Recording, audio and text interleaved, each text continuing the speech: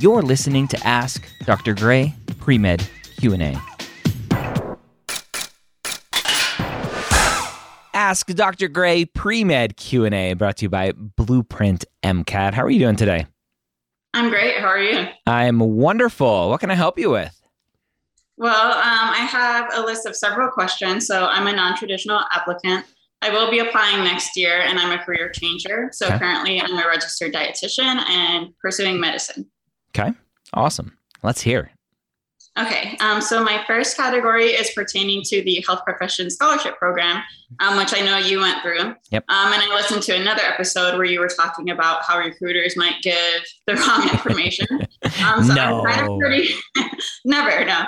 But I'm kind of already experiencing that. So I've received conflicting information regarding on if I need acceptance or not to apply to HPSP. Yeah. So I had one recruiter tell me that I just need my MCAT score and a list of schools I plan to apply to. And I had another tell me that I need an acceptance letter to apply. Yeah. So I think they're both right. And depending on what the answer they're giving you is the question. And so the information I'm giving you is how I understand it. It may have changed. But from how I understand it, you can apply with an MCAT score. You can't officially be accepted until you have an acceptance. Okay. So it's two different things. You can apply, but you can't be accepted. Okay. That makes sense. Or awarded the scholarship, I guess is the proper terminology. Okay. So then I probably wouldn't get notification of it until after I submit my acceptance. Correct. So you apply for the scholarship, you go through all of that stuff, and I forget if they will have you go through like the whole MEPS process where you go through a physical. I forget if that was post actual approval or not. I'm assuming that's after, because that's a lot of physicals they may be doing for students who may not get in. Okay. All right. And then my next question is, if I theoretically get in or get into U-Shoes, how would you compare military residency competitiveness to civilian residency competitiveness? What do you mean by competitiveness? Would you say it's comparable in terms of the rates of people? Well, I guess everyone probably gets a residency, but in terms of the more competitive specialties. So again, are you talking about competitiveness to actually get the residency or competitiveness in terms of career aspirations after? Oh, to get the residency. To get the residency. So I don't know is the answer, because I've never really looked into it. My assumption is that it's probably similarly competitive, because typically the military residencies are only for military members. And so there aren't a lot of military residencies, but there also aren't a lot of military members applying for those residencies. So I think the numbers work themselves out in the end. I don't know. I know there's data out there that you can find in terms of how many of each available residency kind of are offered each year. And so and I forget off the top of my head the name of there's a board that convenes every year and says, okay, in 5 years, we're going to need 10 orthopedic surgeons. In 5 years, we're going to need X number of OBGYNs and family practice docs or whatever, right? So every year they're trying to figure out their numbers. And that data is somewhat public. You can typically find that information. But the information I don't think is available is how many students are then applying for those residency spots. And then there may be 10 residency spots, but only 5 of them are military spots because that's all they have. And then the other 5 are civilian spots where they say go match in the regular match. So at the end of the day, there's a couple questions that you need to ask yourself. So I understand the question about kind of residency competitiveness, but if that's what you're using to determine whether or not you're going to apply for HPSP or not, I would say that your thinking is skewed. The first question you should ask yourself is, do I want to be in the military? Oh, yeah. And then after that, you figure it out. Say, okay, I want to be in the military. I want to be a doctor in the military. I'm going to apply to HPSP. I know doing that, I may be limited in terms of what I want to do. Mm-hmm. You may go through medical school and be super interested in physical medicine rehabilitation, being a physiatrist, PM&R. In terms of the Air Force, I know Air Force specifically, I'll talk about it. They don't allow PM&R docs. Like Gotcha. they just won't accept you for residency. At least that's how it's been historically. It may have changed recently. And so you may come out and go, well, I want to be a physiatrist, but you won't let me be a physiatrist. Too bad. Well, you're still in the military. You're still a doctor, which is the first question that you needed to ask yourself.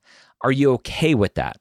Are you okay looking forward, getting to the point when you're applying for residency in the military, being told that this new specialty that you fell in love with is not an option for you?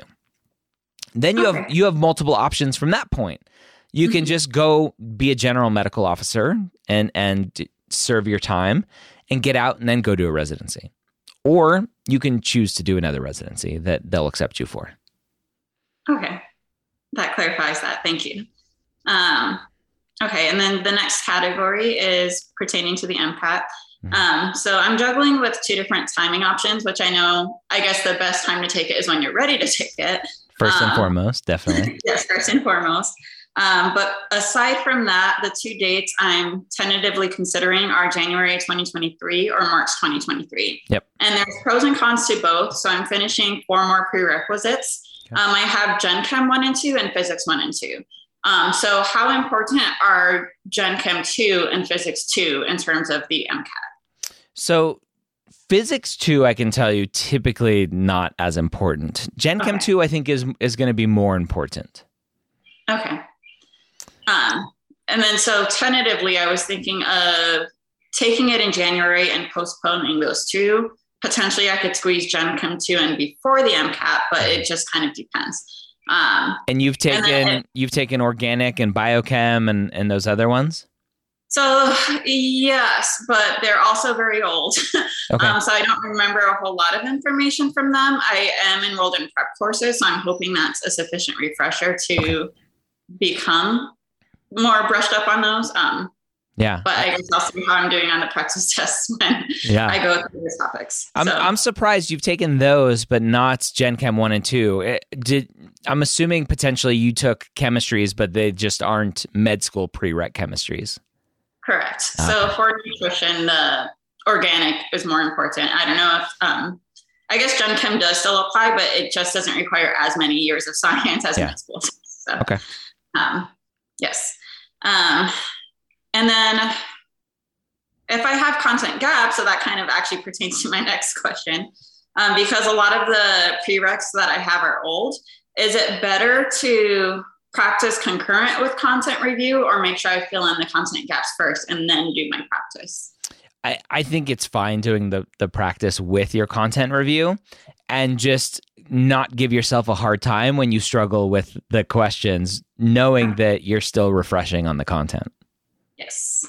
Okay. That's kind of what was happening to me. So. And I remembered it, but not really. Okay. Yeah. So my next category is my activities. So I've been using the Mapped app to kind of put them all in. Mm-hmm. And after watching some of your videos, I removed some of the fluff, but I'm down to 12 activities after I add some shadowing in there. So I'm currently sitting at about 7,000 hours clinical, 500-ish of volunteer, and 550-ish of research. Okay. So my first question is pertaining to my volunteer activities. So I've done a hodgepodge of different short-term things since 2017. And when I started doing it, I wasn't applying to med school. So I didn't really pay too much attention to tracking or doing one thing consistently for a long period of time. Yep. So tentatively, I'm planning just to put that as one mass category of volunteering and then describe the different things I did within that. Is that advisable? That's perfectly fine. Yeah. Awesome. And then I did see too that the Mapped app does prompt you to put in a point of contact for that. Since they all are different activities, should I just pick a person or does the AMCAS application also do that? No, you would just pick a random person, whether it's like the most recent one or the person who knows you the best, and just pick based on that. There's a 99.9% chance nobody's there that they're not going to be contacted. So yeah, I wouldn't worry about it. That makes me feel better. And then I also have several certifications that I was also planning just to lump into one. Is that also advisable, or would you recommend listing? Okay. And then with that, I have several options to fill in the remainder, because that puts me at 12, and I'm kind of juggling between different things. So I could put in hobbies, I can put in jobs that I held during undergrad, et cetera, et cetera. Mm-hmm. Do you have any advice in terms of how to balance my activities? Yeah. Put in the most important ones to you. Okay. That's it. So there's no like, you need to have one of this and one of that. Like there's no games to be played there. So if you've put in, you look at your timeline and go, okay, these are the things that I've been doing. That's 12. And then I always recommend putting in one hobby. And then jobs from undergrad, sure. Why not put them in? If they take up a significant amount of time, they may explain grades in from your college years. If you also worked full time or close to full time, whatever that looks like, I think those are perfectly fine. A lot of students, especially non-treds, make the mistake of only putting clinical type experiences into their application. And I had a conversation once with someone, and he only had like 3 or 4 activities as a non-trad. I'm like, what have you been doing with your time? He's like, well, I was working as I was a manager at Walmart, and I didn't think it was important to put on there. I'm like, no, like that goes on there. It shows a lot about who you are, both in terms of what you've been doing, taking up time, but also some intangibles, things that I'm not going to see anywhere else. If you're a manager, then I know you have good communication skills, organization skills, time management skills, all of these other things just by putting that on there. So focus on non-clinical stuff, just things that you'd be interested and excited to talk about. Okay. Thank you. I think that kind of answers my next question. So several of my work activities fall under multiple categories. So I could classify them as leadership, military, or clinical. So I used mapped advising to kind of get some advice on how I want to organize those. And the feedback I got was basically I can pick whichever I think fits best, which I think they kind of all fit. So I kind of made them balance between the 3. Do you think that's a good approach? So balance between the 3 of what? The 3 categories. So leadership, military, and clinical. So I've held several jobs that all 3 would fit. Yeah. But again, I think at the end of the day, don't play a game and trying to force things here and there to paint this picture. And if you feel like you have enough clinical experience in one arena to show, and one of your jobs potentially had a lot more leadership that you want to highlight, then that's fine to do. There's no right or wrong way. And something I often say to the Application Academy students, and they get really mad at me, is that there are no rules in the activity section. So you can do whatever you want. Okay. As long as it makes sense.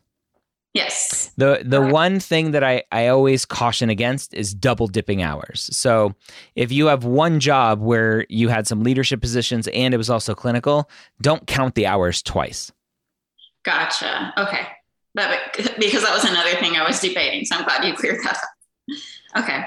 And then just generally speaking, I know I have to take into account every other area of my application. So if I'm able to get in a good MCAT score, and if I'm able to write a good personal statement, do my stats look good enough? So if I get A's in the classes I'm taking now, I'll have a 3.4 cumulative GPA and a 3.51 science GPA. Okay. And my graduate GPA is 3.93, but to my understanding, some schools don't really favor that. Some do, just depends. Yeah. And what's your graduate degree in? Nutrition. Yeah. So the nutrition side of that graduate degree is probably less hard sciences, so that it'll be potentially weighed a little bit less. If the grades that you're taking now, you end up at a 3.4, 3.5 kind of GPA, the question is, what does the overall trend look like? If I were to ask you, what are the last 20 or 40 credit hours, do you know what that potentially looks like?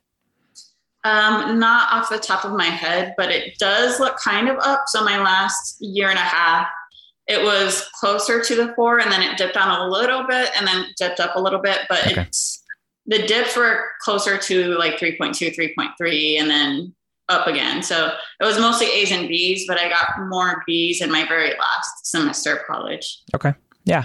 So it's hard to kind of say yes or no without looking at all the numbers in front of me, but those numbers don't scare me. Obviously, MCAT is a big part of it. And then the rest of your story at the end of the day, being a non-traditional student and the journey that you've been on all contribute to that story. The holistic kind of application review is great. And you have to have the stats to get to that point. I think a lot of students are like, well, I have a 2.8 GPA and a 480 MCAT score, but it's a holistic review, so they're going to look at everything else. I'm like, no, sorry, they're never going to look at your application with those stats. So they have to be good enough to get to the point where the school is comfortable with your stats, comfortable with your academic ability, that you're going to pass medical school in 4 years and pass the boards the first time. That's always the bar to meet. And with those grades, I think you've met that bar. And then hopefully MCAT score, you do well and removes any sort of doubt there. Let's hope so. Okay. So I got through these questions a little bit faster than I intended. So I do have a backup question if you're okay with that. Yeah, let's go. Okay. So I was listening to another video that you had about your personal statement seed, and then partially through it, I think I confused my seed with my pivot point. Okay. So long story short, I wasn't really observing a doctor because it wasn't a shadowing experience, but I was in the field and seeing a doctor operate. So I had a lot of questions for him. And basically he kind of turned the question back around on me based on our conversation. Like, why don't you become a doctor? And my knee-jerk reaction was, oh, that's silly, just because the way I grew up, I didn't ever think I'd become a doctor. And I wasn't really exposed to the clinical setting until I became a dietitian. Yeah. And then that kind of led me to that point where I did some retrospective reflection on wanting to become a doctor. So in my mind, I was thinking that was my seed, but then I heard conversations with other students. Well, you ended up in healthcare prior to that, so that's not your seed, that's your pivot point.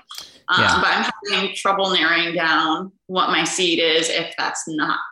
Yeah. So it's a very confusing thing, right? And this is the make believe, fake, made up world that I've created with seeds and watering events and stuff.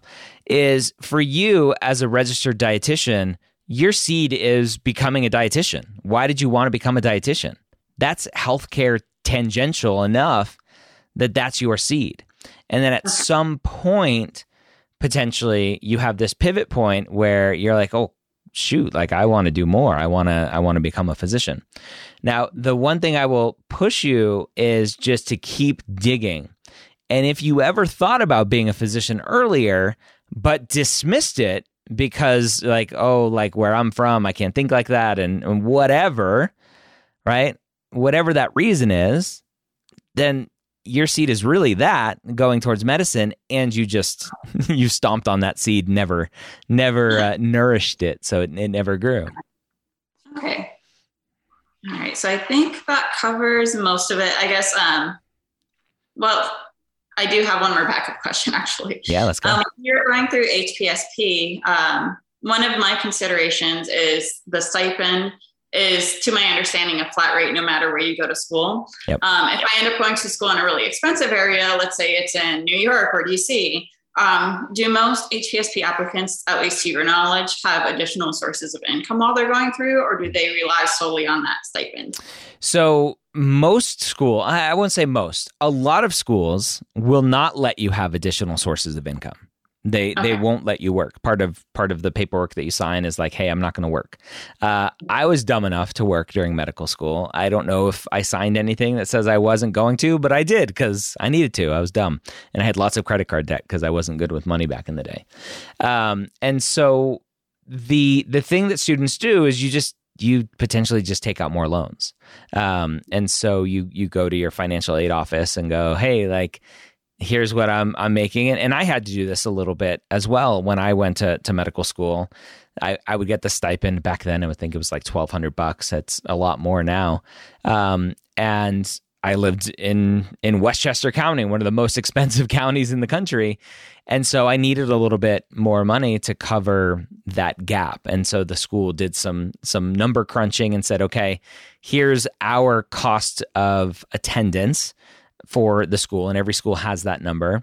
It includes tuition, room and board, food, transportation, all of the things that kind of go into the cost of attendance. They'll look at what the cost of attendance is. They'll look at what your scholarship is and the money that you're given as a stipend, and go, okay, there's this gap potentially that you can still take out regular federal loans for. Okay, it's good to know. Yeah. Okay. I think that covers the questions that I have right now, and then I'm sure I'll have more when the cycle opens up. But hopefully, I can get into the next Application Academy. Yeah. Any other closing comments that you have for me? Yeah. So just a quick little plug for the sponsor, Blueprint MCAT. As you're starting your MCAT prep, the earliest, fastest thing you can do right now is go sign up for a free account if you haven't already, and start looking at those flashcards that they have. They have over 1,600 flashcards, and just while you're sitting there doing nothing or standing in line doing nothing, open up the flashcards and start learning what you need to learn. And that's included in their free account. Okay, awesome. I'll do that. Thank you. Yeah, and I look forward to having you in Application Academy. I'm excited. We have big plans to change it for this next year coming up, and I'm really excited. It's going to be a huge benefit, I think, to students with our changes as we bring on more advisors onto the MAPT team, having more voices and more help for students going through Application Academy. So stay tuned for that. Great. Joining at a good time. Yes. All right. Well, good luck to you, and I look forward to working with you even more in the future. Awesome. Thanks for having me. Thank you so much for joining me here on Ask Dr. Gray Pre-Med Q&A. Did you know that we record these live on Facebook at 3 p.m. Eastern on most weekdays? Search for Medical School HQ on Facebook and like the page to be notified. Don't forget to check out our amazing Facebook group, The Hangout, at medicalschoolhq.net/group.